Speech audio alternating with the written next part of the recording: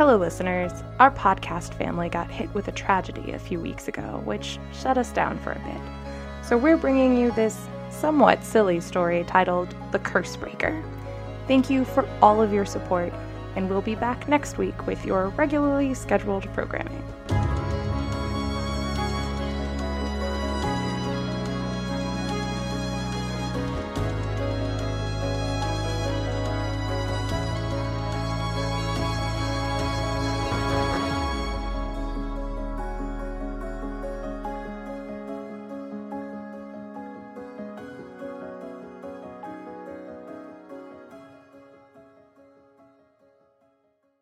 And if you were accepted to Knights, what would you like to study? Julian looked around the table at the panel of teachers and tried to speak with as much gravitas as a 15-year-old could. I'd like to study the history of the Sixth Migration. Perhaps look at what became of the people in the first system. One of the teachers coughed. She was the shortest one on the panel. She pushed out her already puffy lips in a frown that made her look like an enormous bug had bitten her.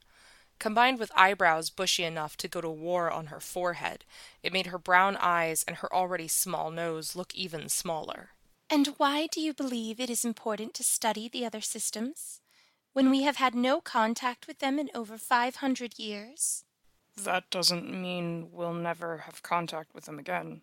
And at the rate that we've been developing technology, it's possible that we'll be making contact within my lifetime.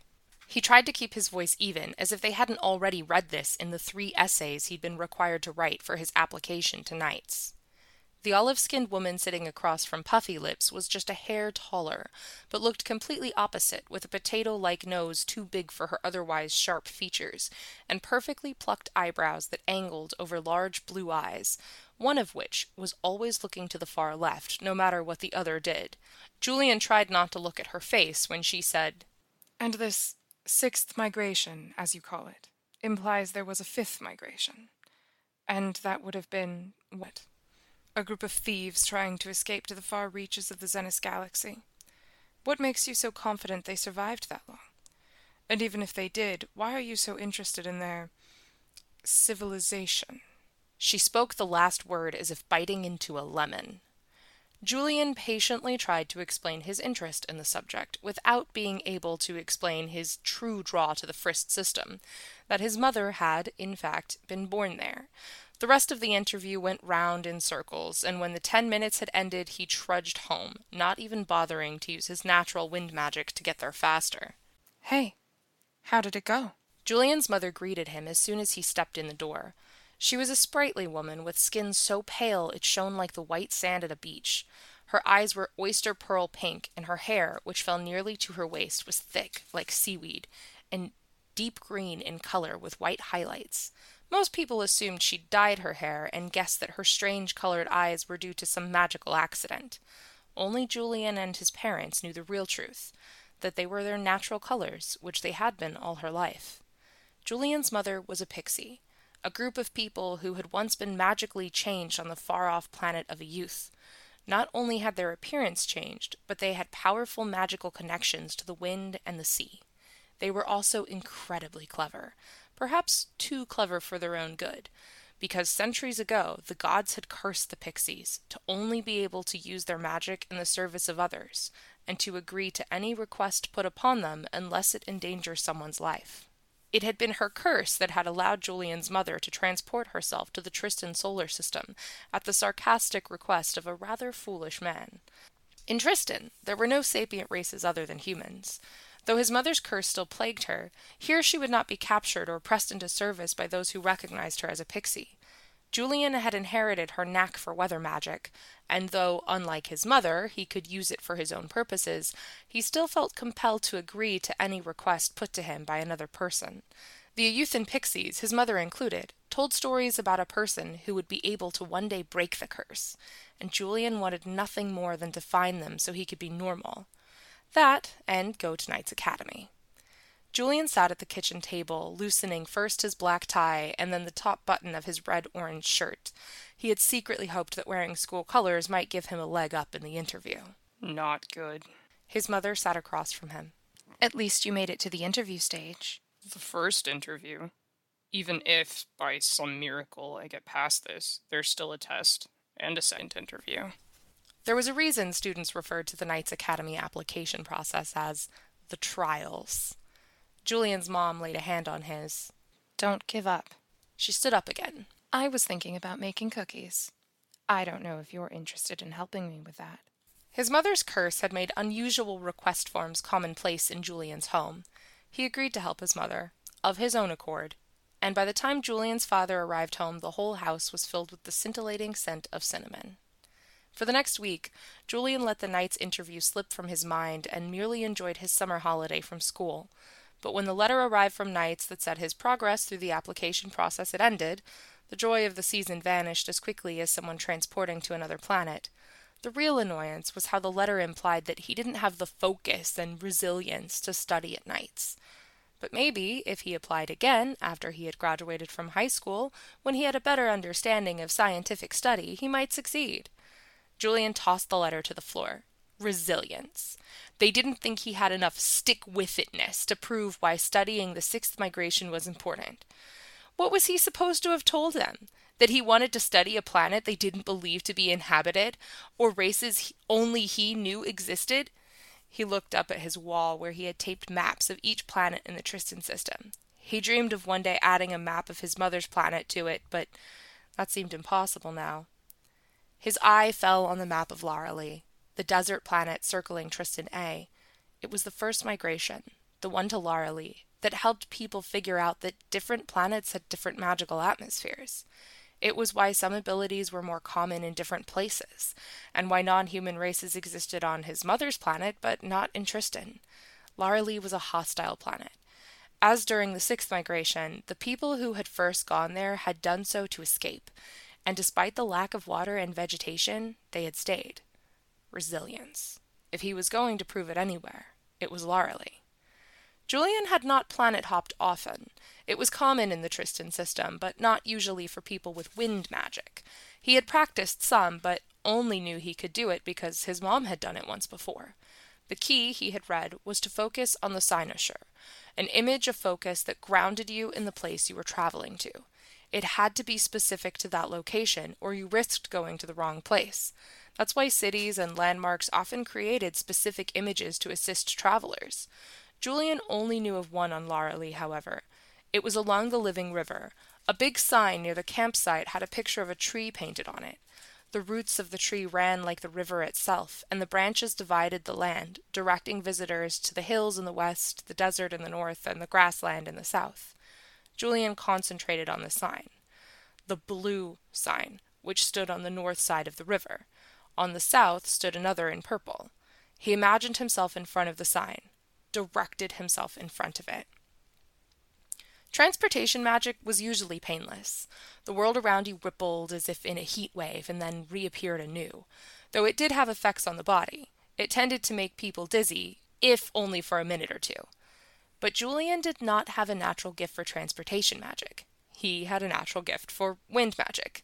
For Julian, transporting to another planet felt like being lifted up by a tornado. He could feel himself hurling through space as wind whipped around his shirt and his hair. He kept his eyes shut tight, not that he could see much anyway. And then his feet hit the ground with such an impact that he lost his balance and dropped to his knees. He felt for a moment like he might throw up, but as a wet breeze hit his face, his head cleared and he realized he was at the campsite in front of the sign, the bank of the river only a few feet in front of him. The campsite was empty, but for one other person.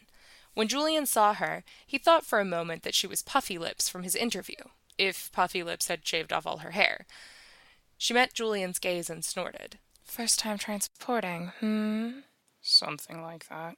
He stayed on the ground for a moment longer, just to be sure he was not about to vomit, and then stood up and dusted himself off. Looking around the empty site, he realized his mistake. What had he planned to do exactly? Wander off into the desert for 3 days like some figure in a Callistian fairy tale? Expect one of the magic lords to save his life, and then tell Knights Academy that's why they should accept him? Julian knew he should go home before his parents realized he was gone, but he didn't think he was ready for that windstorm transport again. Worse, he wasn't sure if he had a true cynosure for his home. Sure, it was his, but What was unique about it? Julian knelt at the edge of the river and splashed water onto his face. When had he been here last? About 5 years ago with his parents. His mom liked to tour around the Tristan system. She liked learning about the planets that she hadn't grown up on, the history that was so old her people had forgotten about it. Julian wasn't interested in history back then. He had wanted to float down the river.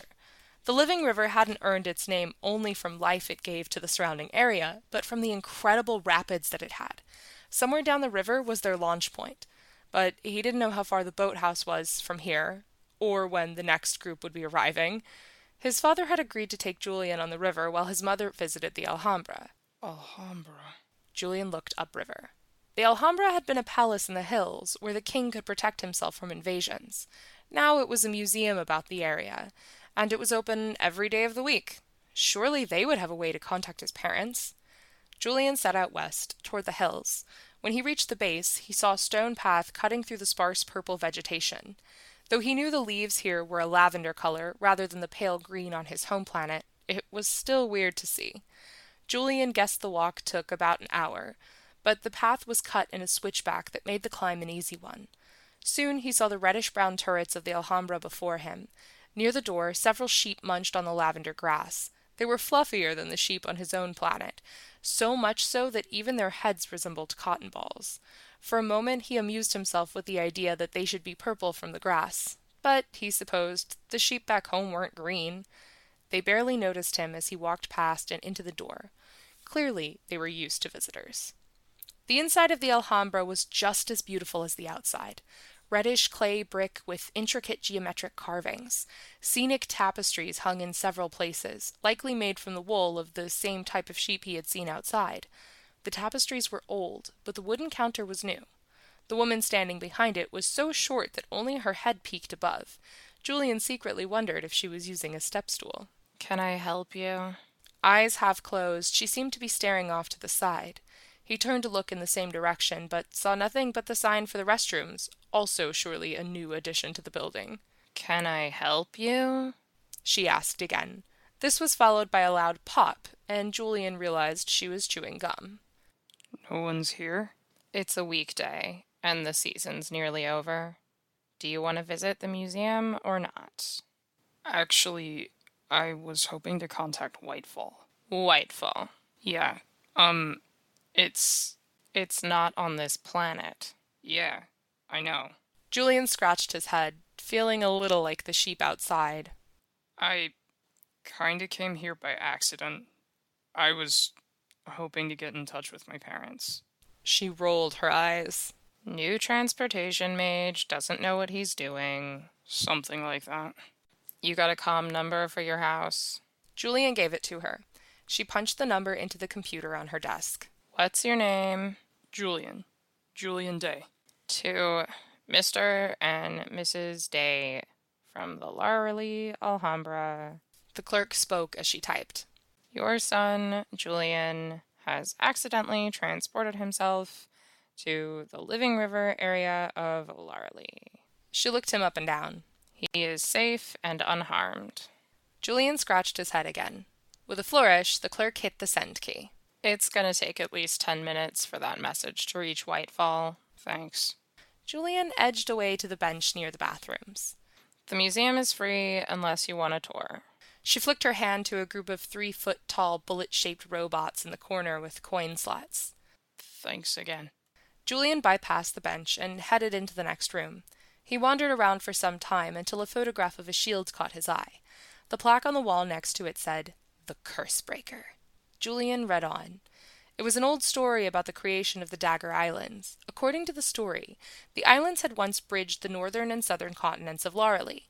But long ago, a monster had threatened the people who lived on the bridge, creating for itself a giant cave of ice, and whenever someone fought it, it turned them into ice also, until a great hero rose up who bore that shield, which the monster's ice could not penetrate.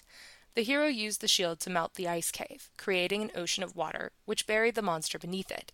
But this did not kill the monster, which cried out from the depths. And this is how the bridge became the islands, and how the Whalers' Ocean got its name. The shield had once belonged to the museum, but was stolen not long after.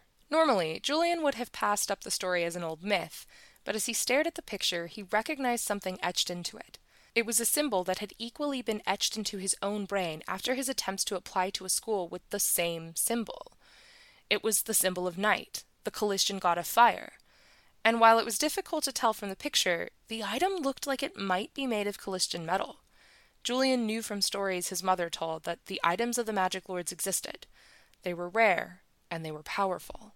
A page from an old book was framed on the other side with a picture of the temple to the Mithra, the gods whom the people of the Dagger Islands were known to worship. It was a long shot, but it was possible that the person who had stolen it had returned it to the temple. Perhaps this curse breaker could fix his own curse. Julian peeked through the doorway from the museum to the lobby and waited until the board worker had turned her attention to the computer and dashed out the door. The sheep outside barely noticed him, except for one which gave him an angry "Mah!" before moving on to find another patch of purple scrub to eat. What? It's not like I'll get another chance later. He found the sun and roughly determined which direction was east. To get to the Dagger Islands, he didn't need to transport. Since he was on Lauralee, he could fly there. That was easy enough. Julian summoned a wind and allowed it to lift him into the air just as he heard the door of the Alhambra open. As he let the wind carry him south and east over the Astra Hills, he faintly heard the groan of the museum worker. He wanted to call to her that he would be back soon, but he didn't think she would hear him. He swept over the opal channel until it widened into the Whalers' Ocean. It was dusk when he spotted the Temple of the Mithra, a tower on a hill bearing an insignia with an open eye and 2 dragons. He decided it was a good thing he had flown. Walking up the hill would have been a pain. Julian's wind brought him to the bottom window. Whether or not people still worshipped at the temple, he knew it was a lighthouse, which meant someone lived here, and he guessed they were upstairs, turning on the light. Nevertheless, he hovered at the edge of the window, trying to keep out of sight of anyone who might be in there. But the room was empty but for a round rug on the ground and the main pieces of furniture, a bookshelf, and across from it a large plush chair with a metal box on one side and an iron pot on the other. He looked for the shield, but couldn't get a good angle from outside the window, so he climbed in, letting his wind go on its way. The room was warmer than he expected, considering the window didn't even have a shock shield to keep the weather out, or intruders. Or, at the very least, it wasn't turned on. But whoever lived there probably thought it unlikely someone would try to break into a lighthouse. The heat seemed to be coming from the metal box on the other side of the chair. Julian approached it, curious, making sure not to stub his toe on the iron pot, only to realize the pot was not next to the chair, but next to the bookcase. He looked to the window and tried to judge the angle of its view into the circular room. It must have been that the room looked smaller from the outside. He stepped up to the heating box and examined it. It was a tam block, which people hadn't used since his grandparents had been his age. Wow. He breathed and stood up to look for the shield, only to find a sword a breath away from his neck. "Seem to be in search of the wrong god, don't we?"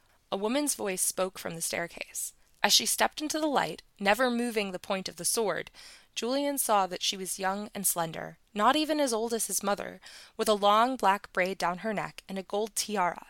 Her left arm, which hung at her side, seemed to be made of metal, though it was unlike any prosthetic he had ever seen. Julian put his hands into the air. Please don't hurt me. I just came looking for the curse breaker. The woman paused, and then lowered the sword. You are out of your depth, aren't you? She looked toward the staircase and said, Really, Pot? You thought a little boy was a threat? In answer, the iron pot came walking out of the staircase on 3 legs. It's a robot? Julian said, amazed. He had never seen an iron robot before, and there was no evidence of where the joints connected to the body. It's a pot. The pot turned a circle on its legs, and the woman brushed it lovingly with a foot. Yes, you're my friend too, Pot, but you're not some dead piece of computer equipment. She turned her attention once again to Julian. So what brings a half-pixie all the way to Lauralee? Julian opened his mouth to respond, and then paused. How do you know I'm half-pixie? The woman sheathed her sword. You're not the only one from another planet. But that's more than I care to explain right now. So why are you looking for me? I'm not looking for you. I'm looking for... The Cursebreaker. That's me. What? Surprised I'm a woman? I thought it was a shield. Oh. The woman crossed the room to the chair and sat down. The pot followed her and settled down next to her, lowering its bottom to the ground like a dog might lay at its owner's feet. She glanced into it. Thanks, Pot. Then she extracted a small stool from the pot and set it in front of her. Have a seat. Has that always been... Julian gave up asking questions and sat on the stool. The shield is the tool that helps the Cursebreaker. The wielder shares its home until the next person comes along. She spread out her arms, gesturing to the room. Did it really create the Whaler's Ocean? A great exaggeration. It broke a curse of ice. It didn't create the ocean. I suppose you want your pixie curse lifted. And for my mom. Well, let's see what I can do for you first. That's it? You're not even going to ask me for payment or something? Let's see if I can do it first. Again, she reached into the pot, and this time extracted the shield. It was smaller than Julian had expected, not much more than a foot tall, but his jaw dropped nonetheless. She must have noticed because she chuckled when she saw his face.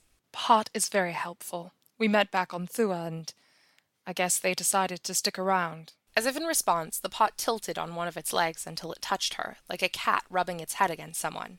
She laughed and patted the pot. I love you too, Pot. She hefted the shield onto her lap and held it so it faced Julian. For a moment, he felt like he should prepare himself for a bright light or something else to come out of it. Then he noticed the symbol on the shield shifting. In the photograph in the museum, it had been the symbol of night. But as he watched it, the etching changed to the symbol of other magic lords. First that of Auric, Lord of Irony, and then that of Reed, Lord of Wind. I can break the curse. You can, but it would take your magic, too. Julian's heart sank. He imagined not being able to travel on the wind again. It would only take away the affinity you have now. Anyone can learn magic. You could get it back with study and practice. But Julian didn't want to study and practice. He supposed the committee at Knights had been right. He didn't have the resilience. Julian shook his head. I can't. It's too much a part of me. A cold wind blasted through the room, though this didn't come from the window, but from the same direction of the staircase. A moment later, someone was hauling Julian to his feet by his ear. Ow! See? I told you I could find him. Julian looked at the two people who stood on either side of him. It was his parents. The lady at the Alhambra said you'd run off. I wasn't worried. The Cursebreaker laughed as she returned the shield to the pot, which hadn't so much as twitched at the sudden appearance of Julian's parents. Be thankful your family cares so much about you. Now, do you want to tell me what you're doing all the way out on Larley? Not really. Then I guess we go home. She nodded to the Cursebreaker, and then came that terrible sensation of the wind speeding around them, of losing his breath, and Julian and his parents were home again. On the tail end of the wind, he thought he heard the Cursebreaker's voice telling him to keep looking, but he might have imagined it.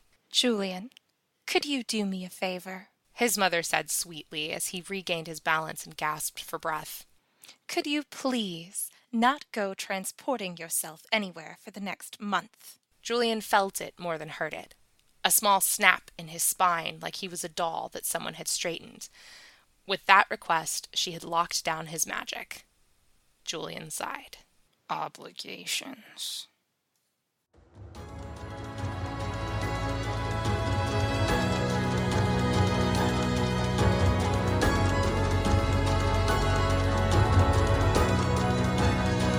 You have been listening to The Cursebreaker, a short story written and narrated by Molly Srojas. Music and sound effects from Pixabay. To learn more about Julian Day and his magical world, follow the Stitch Witch's Apprentice on Tumblr, or follow the links in the show notes.